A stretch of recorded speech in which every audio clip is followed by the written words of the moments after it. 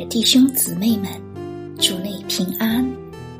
我们要灵修的经文是马太福音25章1至13节，经文如下：那时，天国好比10个童女拿着灯出去迎接新郎，其中有5个是愚拙的，5个是聪明的。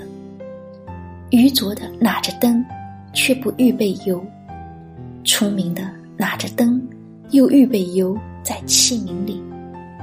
新郎迟延的时候，他们都打盹睡着了。半夜有人喊着说：“新郎来了，你们出来迎接他。”那些童女就都起来收拾灯。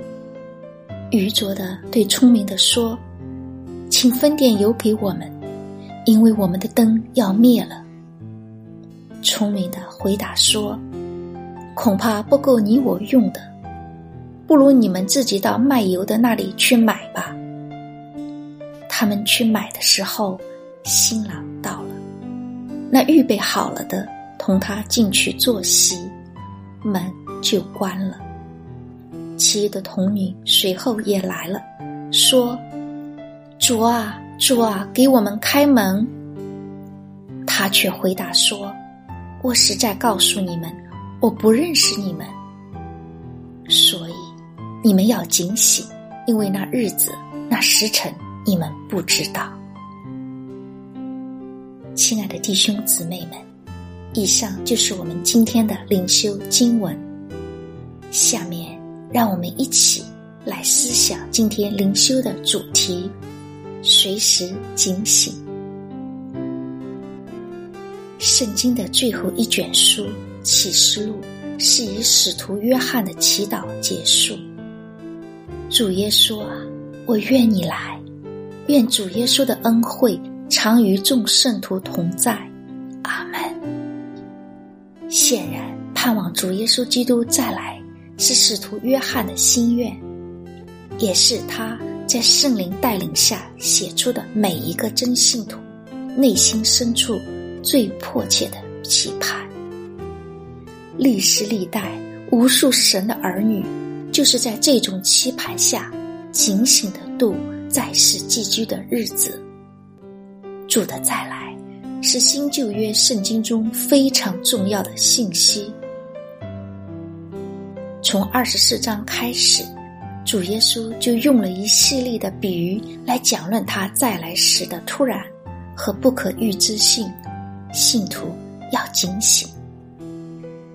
10个童女的故事是主耶稣再一次用比喻来讲论他的再来，尽管对这个比喻有不同的解释，但主要争论是集中在愚拙的童女是代表假信徒或是失败的信徒这一点上。而这一段经文与其他比喻相比，从不同的角度描述了对主再来的预备，这是没有意义的，这对我们而言更有实际的意义。这个比喻中聪明的童女与愚拙的童女非常相像，唯一的区别是聪明的童女预备了油，而愚拙的童女没有预备油。一个开车的人如果从不检查油箱里是否有油，是非常愚蠢的，一定会使自己处于非常尴尬的处境之中。在圣经中，油常比作圣灵，因此油在这个比喻中一定与人的属灵生命有关。一个盼望主再来的人，期盼与圣洁的主面对面，并与羔羊的婚宴有份的人，一定会常常省察自己，对付自己的罪，过一个圣洁蒙主喜悦的生活。